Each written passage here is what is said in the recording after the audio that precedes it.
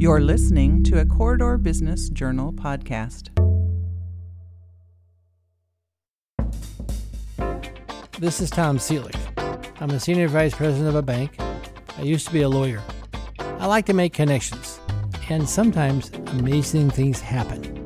That's what this podcast is about, when the magic happens. On today's episode, we're going to interview a former Herky the Hawk. We're going to welcome John Lohman. John is the publisher and owner of the Corridor Business Journal, who has an interesting personal story and business story. There were two gentlemen in that room, and they said, "Today's your last day at the company." Whoa! And I just was really kind of punched in the gut. I didn't have any idea that I was going to be terminated. So I thought to myself, after my period of self-loathing, how can I never get fired again? Right? And there's only one answer to that question, and that's to start your own business and be your own boss. So stick around. We'll be right back. This episode of Tom's New Best Friend is brought to you by West Bank, a community bank since 1893, providing full-service banking and trust services to businesses and consumers. Nationally recognized by Raymond James as a top-performing community bank, prioritizing community, responsive to local needs. West Bank, member FDIC. Well, good morning. I'm excited today to have John Lohman as my guest, my new best friend. I've known John for many years, and we're actually doing this podcast from the world headquarters of the Corridor Business Journal. As most of you may know, John and his wife Aspen are the owners and publishers of the Corridor Business Journal, and I thought it might be good to have John tell his story. He's a sort of ordinary guy who's been pretty successful. So, John, welcome to the podcast. Well, thank you, Tom. I am so excited to be Tom's best friend. It's something I've been wanting for many, many years, and I'm wondering if there's an actual trophy that comes with this honor. No, and John, also, it only is good for 24 hours. Okay. This does change often, so okay. I want you to really enjoy the day, or maybe the week. Maybe for your case, we'll do it for the week. Okay, great. Thank you. So it's great to have your best friends. Well, let's start at the beginning. I guess, as I recall, you started in Alta, Iowa. Where is Alta, Iowa, and how big is it? Well, we call it Alta. I'm sorry. That's no problem. It's a town of about 1,800 people in northwest Iowa. It's about 4 miles from Storm Lake. And so there's not an easy way to get to Alta from here. It's been about 1,800 people for probably, I think, the last 50 years, so it hasn't gone down. And it was a great place to grow up. I lived on Main Street, about 3 blocks from the elementary school and 4 blocks from the high school. And, it was like Mayberry growing up. Oh, that's great. And then you became a Hawkeye. So tell us about, you mentioned that was an adjustment coming from your Well, small Alta, town. There's not a lot of diversity up in northwest Iowa, particularly in Alta and at the time. And I followed my older brother who went to the University of Iowa. Most of my classmates went to Iowa State. There were probably 41 people in my graduating class, and 20 of them went to Iowa State, and only 2 people went to Iowa. And so followed my older brother to the University of Iowa and went through some culture shock the first couple weeks I can imagine. and months in Iowa City. But after I got over that culture shock, I really grew to love the University of Iowa and Iowa City and all the diversity that is there and here. And so I really socially became pretty successful in that I was elected student body president of the University of Iowa in the early 90s. I was also Herky the Hawk, and really enjoyed my experience at the University of Iowa. I met my wife, Aspen, at a toga party at the Delt House. And so, I bleed black and gold.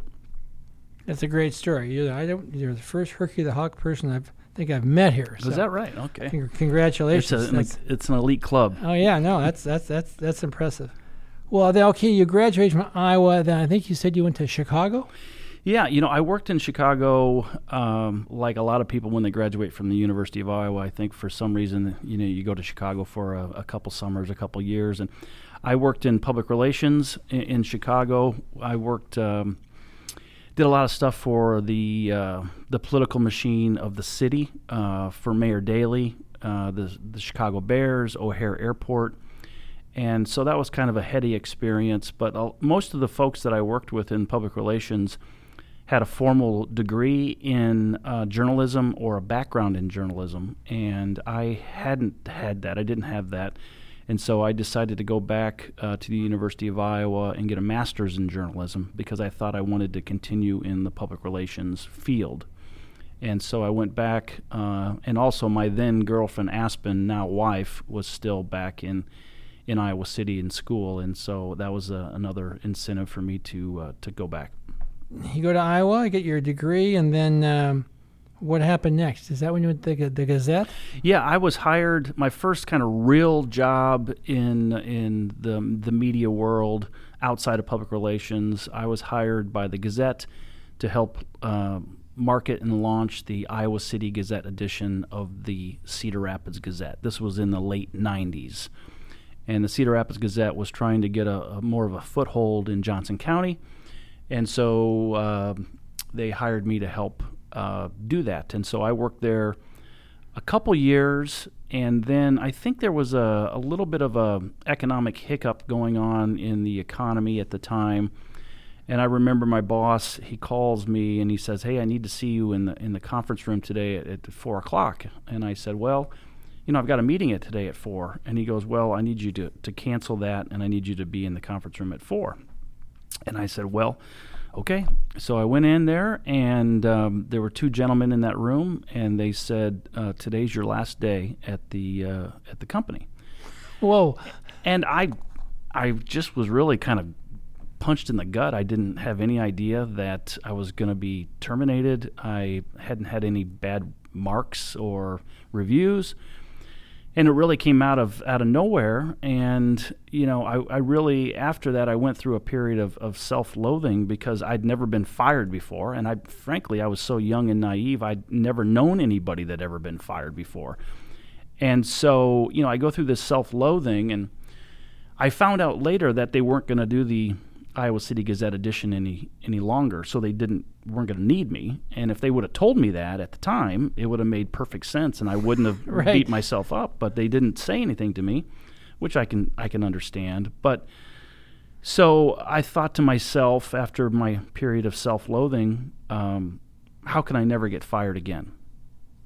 Right? And there's only one answer to that question, and that's to start your own business and be your own boss. And so that was my goal from then on, to start my own business. But I needed to find a job until I figured out what kind of business I was going to start, because I didn't have really a clue of what kind of business I was going to start. And so I was fortunate enough to get a job at the Duane Arnold Energy Center in Palo as their communications manager. And some of you might know that it's Iowa's only nuclear power plant. And I was actually interviewed on 9/11.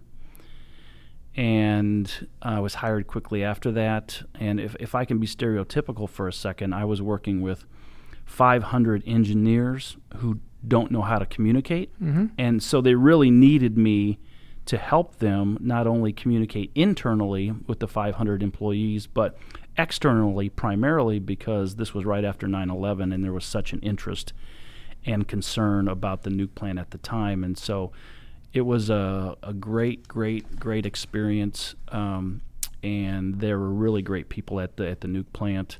I valued it very much, but I always wanted to start my own business, as I mentioned, and so I worked there for a couple years, and then I started the CBJ. Well, I heard that story once. You said that you had this idea. I don't know the background, but then you talked to Aspen about should you try it or not. And she said, "Go for it," which is, to her credit, I think. I think my wives would have said, "You're crazy." So, right. Well, you think about working for a utility, right? So that's typically one of the safest jobs you can get, yeah. right? And my wife, Aspen, is a first grade teacher. And at the time, we had just had our son, Quincy, and we just, bought a house. and my wife was at that point a half-time first grade teacher. So I went to her and I said, and I'd worked on the business plan for 2 years, so I really put a lot of effort in the business plan. And so I go to Aspen. I want to quit my very good paying job at the Duane Arnold Energy Center to start up a newspaper in our basement.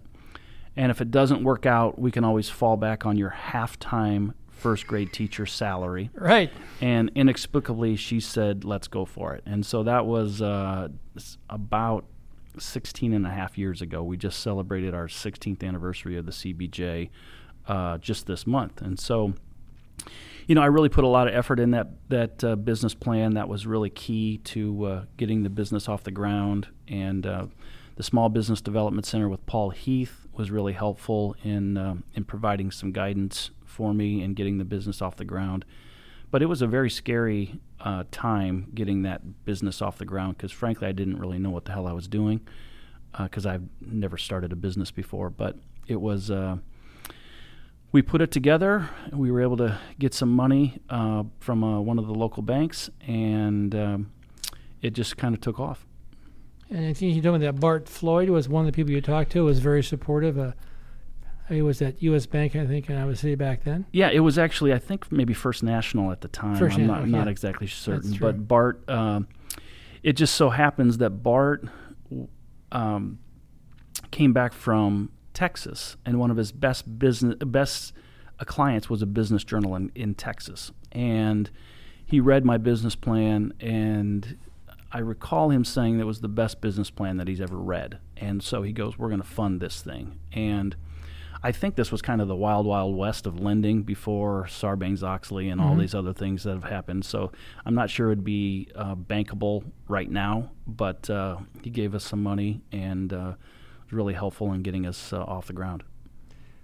Now tell me, why a business journal? What's the background? Why you choose this type of business?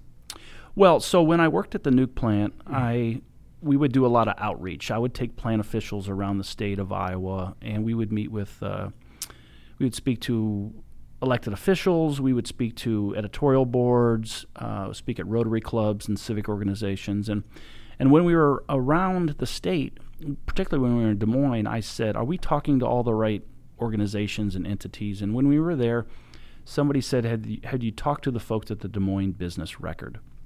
And I'd never heard of the Des Moines Business Record up until that time. And we went over, briefed them on the nuke plant.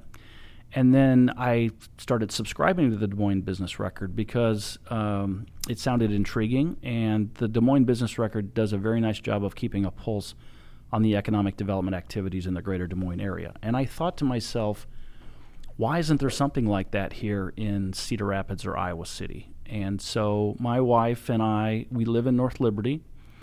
She teaches in Johnson County. I was working in Lynn County, and we were zipping up and down 380 on every day, shopping, movies, whatever it may be. And this is when this corridor concept was coming together, and I thought, you know what, why isn't there a business journal in Iowa City or Cedar Rapids? And so, I started to do a lot of research, and I called Connie Weimer, the owner of the Business Record, and I said, Connie, why isn't there a business journal like yours in Iowa City or Cedar Rapids? And she said, well, Cedar Rapids is really too small to sustain its own business-only publication. And I thought, I think she probably knows what she's talking about. But if you created a business journal and marketed it towards the entire corridor region, which was really starting to come together at the time, maybe we would have something that was sustainable. And so that was really the premise of the business. And, I have a master's in journalism. I'd worked at a newspaper, and I'm a pretty good marketer. And so all those things and the opportunity presented itself that we thought we'd give it a shot. Well, good. One thing we might want to do is sort of, in case we have listeners who don't know about the CBJ, what do you do? What is the business model? It's not just a paper, right? You might tell people what the Corridor Business Journal is. You're right. Well, when we launched, it was primarily just a weekly business journal. And the best way I can describe it is kind of a local weekly version of the Wall Street Journal. All we publish is local and regional business news stories. and it's about a company coming to town or an expansion or a new business being started or a new hire. So we really have a good pulse on what's going on in the economic development activities in the entire Cedar Rapids and Iowa City corridor. When we launched, we were just primarily a print publication, but we started to fully grasp the business journal business model. And that business journal business model is to also do events and do custom publishing and do a daily email update. And so we've really been able to diversify our revenue outside of just advertising and subscriptions. And we're really well known, I think, for our events that we put on in the corridor. And obviously we got into podcasts too. So, we asked you, Tom, to do this podcast under the Corridor Business Journal brand, and just another growing area of media. And so back to our events for a second. Our events are really well known. They're very well done. We've got a great events team. Our biggest event is our Economic Forecast Luncheon in January. We'll have, almost 650 people at that. And then we do a 40 under 40, Women of Influence, commercial real estate, fastest growing companies, coolest places. And so that event component of our business has really gotten big, and I think that's just going to continue to be the way it is, because people want to interact, people want to network, and people want to engage in topics and understanding, and we've done a nice job of leading in that area. Yeah, I think in the events, I think there's like at least two categories. One is recognition, which I really think is a great idea. Recognizing people, or it's 40 to 40, or women, or fast-growing companies. Then there's also informational events, the economic forecast deal, the commercial real estate. I think you do a cybersecurity. So there's really both of those are very helpful, and they're open to anybody. If people are listening, if they want to subscribe or get involved, they can do it. It's open to anybody, right? Just absolutely. Subscribe to the paper, attend the events. Right. We have our daily email update, which is free, and so that's very informative. And I can't tell you how many people tell me that they get it. I think we get almost 6,000 people get it 3 times a day, and so it's very well read. And our events, they're open. They do cost money typically. We had to pivot a little bit with the COVID, but we're learning a new business model with regards to that. And subscribing to the Corridor Business Journal, we have a digital version available for folks that like digital versions and want to read it. We did have one international subscriber at one point down the road, or in the past, so that was kind of interesting. So that's why I called our building here the CBJ World Headquarters. Well, it's a true statement, right? And you also do a Leadership Academy now, right? It's a new thing? Yeah, thank you for commenting on that. Yeah, we have a Leadership Academy that we just started last year. We work with Lon Olenzak, who is a well-known University of Iowa football player from back in the day.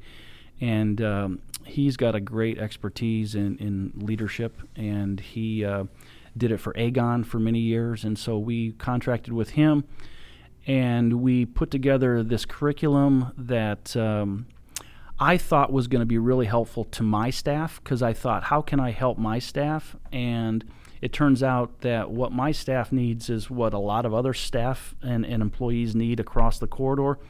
So we really found a great sweet spot with this Leadership Academy, and we offered it in the spring and fall, and we're offering it again coming up this fall. And we have guest celebrity CEOs that come in and talk about how they got to where they are. And it's a lot of the soft skills that aren't taught in college. I was surprised at the number of MBAs and JDs that go through our leadership or have went through our Leadership Academy, and apparently they just don't get taught the soft skills in graduate school. We have a pretty extensive 5-class curriculum, and we deal with change management, emotional intelligence, diversity and inclusion, coaching, and those are a few of the core topics that we deal with. We also are fortunate to have Aaron Campman, who played football at Iowa and then the Green Bay Packers. Sure. He leads a session on, it's called Align, and he really looks into your soul and he talks about what your priorities are, and then he helps you understand whether or not what you say is true. And it's a really in-depth process, and people really love that. So those are some of the soft skills that we offer at the Leadership Academy.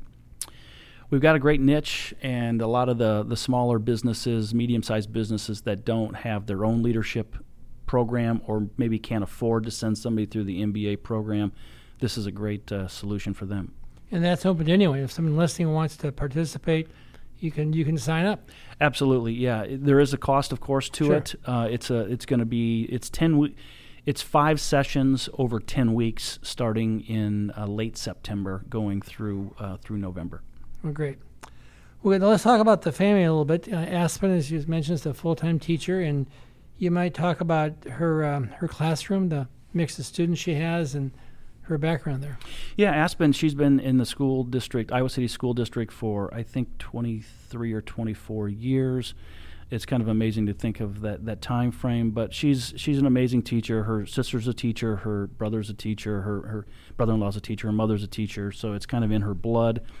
But she's in a unique school. It's kind of in a lower socioeconomic area, and she had 23 students last year, and I think 11 of them were from a different country. And so it's a great dynamic. It's an interesting and challenge for her, just because she's teaching these kids how to read. First grade is really one of the most important grades for students to learn how to read, and it was a interesting dynamic for her. She loves that school, and adding a virtual component with the COVID is really challenging. But when I talked to her about it, she says, this is what teachers do. We figure it out, and we do our best, and the Iowa City School District's lucky to have her.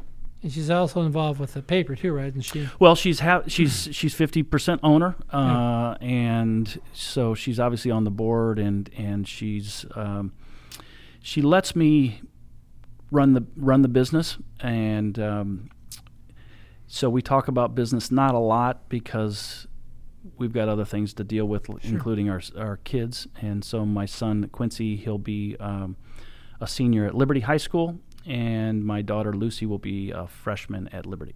Oh, great.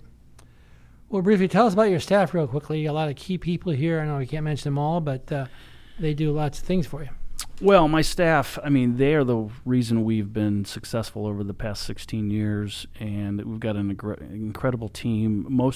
Probably one of the most experienced newsrooms, media companies in maybe the state of Iowa. Our business reporter, David DeWitt, is, I think, probably the most experienced business reporter in the state. Andrea Rhodes, who really runs the show around here, she's an associate publisher. She ran the Press Citizen for many years, particularly in its heyday. She's a wealth of knowledge, and she really keeps the trains running on time around here. And we've got about 15 employees. Adam Moore is our editor. He's just the content guru around here, and our events team and our sales folks. And we haven't had a lot of turnover over the last number of years. Our staff works amazing, and they've done a great job with the COVID, working from home. Everybody's been working from home since essentially March, and really haven't missed a beat. So I'm really blessed to have such a great staff. They're great people. I can vouch for that. Well, let's talk about the region a little bit and the whole branding effort. As some people know, I was a believer of the Richard Florida theory. Richard wrote that book in the early 2000s called The Rise of the Creative Class, and it's been criticized some, but overall, I subscribed to his theory. His theory was regionalism is important. You can't grow an economy just in one town. It's got to be a region. Talked about the importance of diversity and technology and talent, which I think that's the key. You gotta bring talent in and work as a region. So you might talk about, your experience with the the creative quarter back in the old days, anyway. Well, so we are a product. The Quarter Business Journal is a product of our region, and if we didn't have a regional economy, we wouldn't be alive and functioning today. And I think there's a lot of businesses in Cedar Rapids and Iowa City that are in existence because we have a regional economy. And so I firmly believe it. It's part of our DNA. It's something that I promote, and I think having a more highly effective region is going to be just beneficial to everybody within Kirkwood's 7-county territory. And so I was asked to – Chuck Peters, the former head of the Gazette, is a friend of mine, interestingly enough. And after the floods of 2008, he said, John, you know, our regionalism efforts kind of fell by the wayside during the floods of 2008, and you care about the region. Let's work together in kind of rekindling regionalism efforts. So he and I went to Kirkwood and talked to Mick Starcevich, who was the president of Kirkwood at the time, and said, we want to get regionalism back on track. Would you be interested in helping us out? And he said, well, work with Dee Baird, who is one of his lieutenants at the time. And so Dee and Chuck and I really led the charge, if you will, to rekindle regionalism efforts. And one of the big initiatives we did at the time, since none of us are experts in regionalism, we put on an event, and we brought an expert in by the name of Michael Langley. And Michael came in and spoke to about 300 business leaders about highly effective regions, what those highly effective regions look like. And it's along the lines of what Richard Florida was talking about. And so we came in, and he said one of the five highly attributes of a highly effective region is having a regional brand. And we decided to put together a task force after that, and there was about 9 of us on the task force. And we decided to come up with a regional brand, and we worked on it for 18 months. It was a long process, and we came up with Iowa's Creative Corridor at the time. And we also, during that process, came up with a better definition geographically of what the corridor is. And we went through a mapping exercise and ultimately decided that Kirkwood's 7-county territory really makes the most sense from a regional geographical area.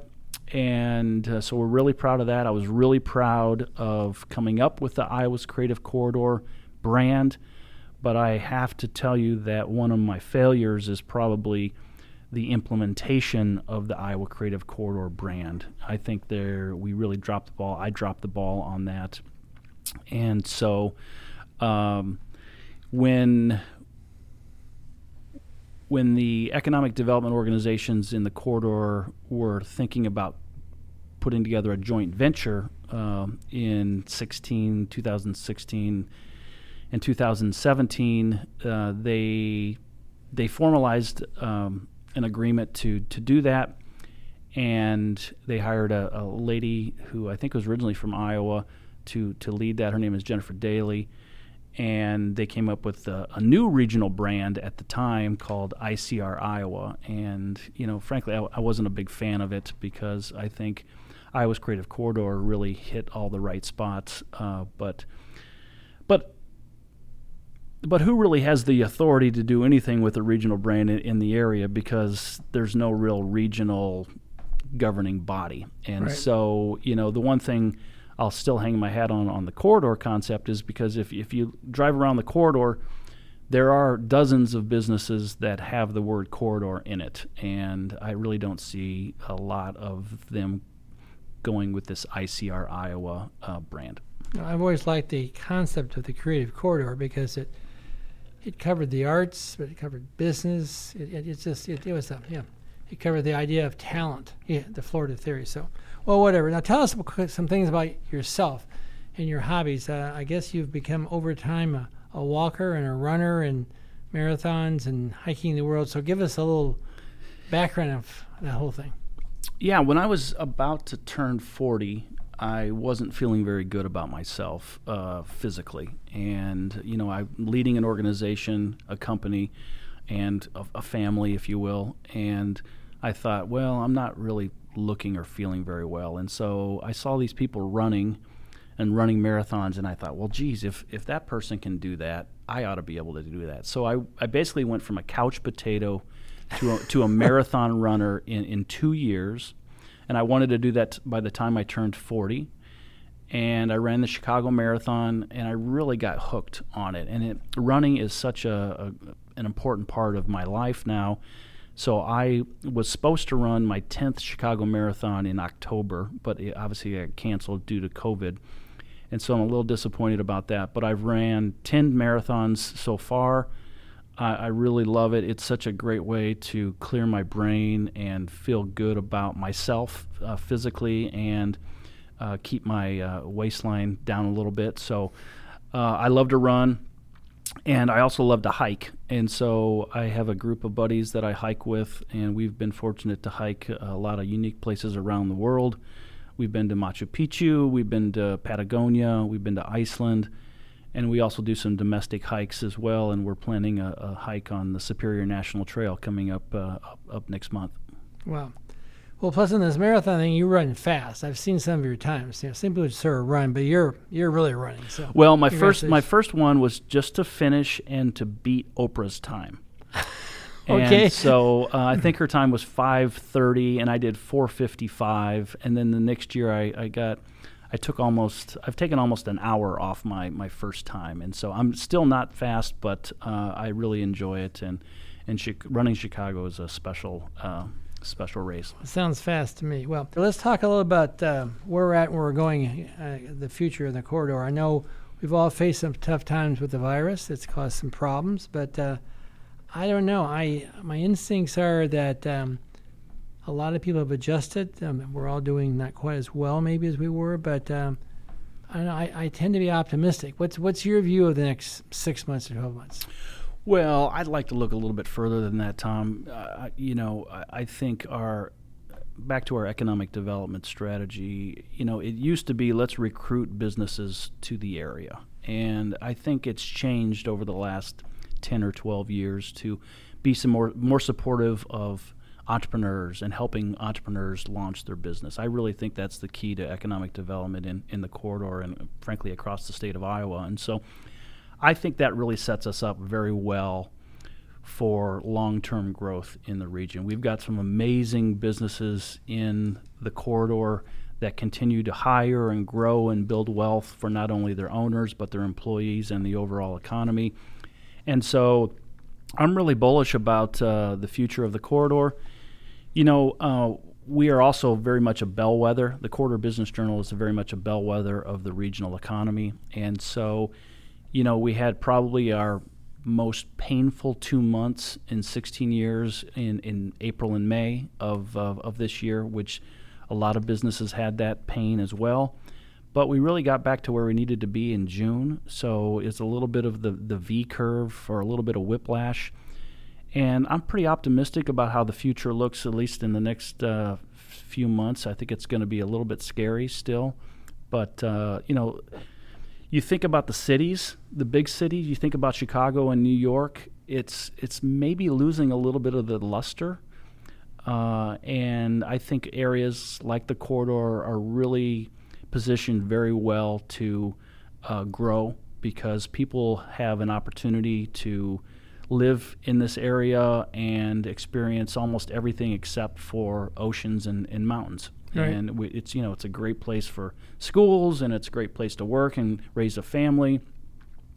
And so I think the corridor is really positioned to be successful for many years to come. Yeah, I think there's lots of reasons to be optimistic. Our city managers across the corridor are just, and our mayors, they're great people, great leaders. They get along well, and we got the airport people, Marty and Pam, they're the best. You got Kirkwood up there with Lori. It's a lot of positive things. So.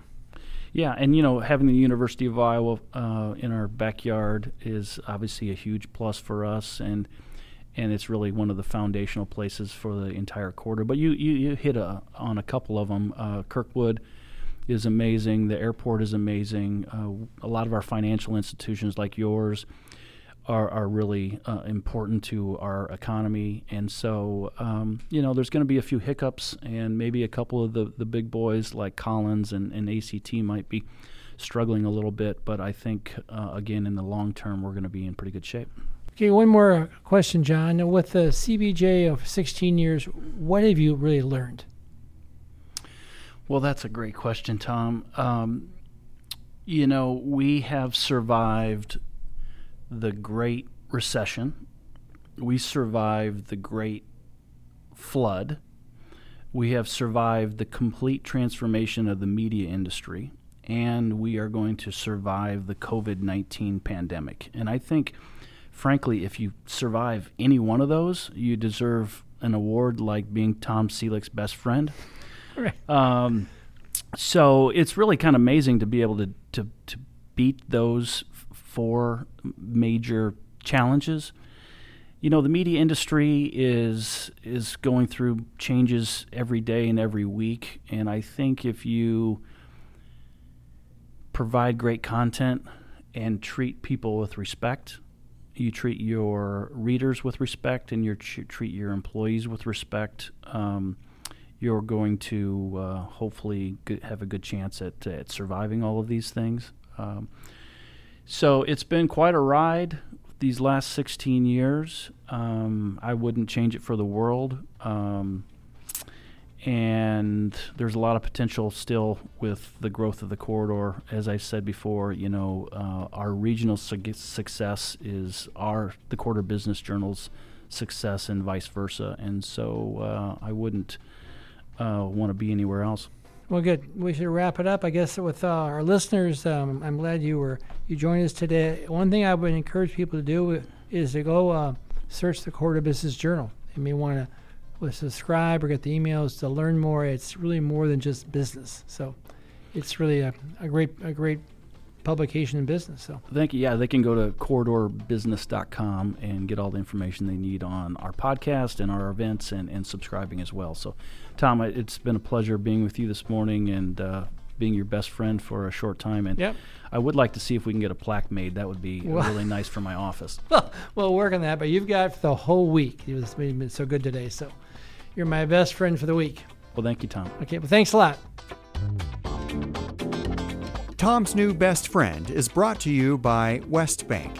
This Corridor Business Journal podcast is produced by Joe Coffey of Coffee Grande Studios. Be sure to follow us on Facebook and Twitter at CB Journal.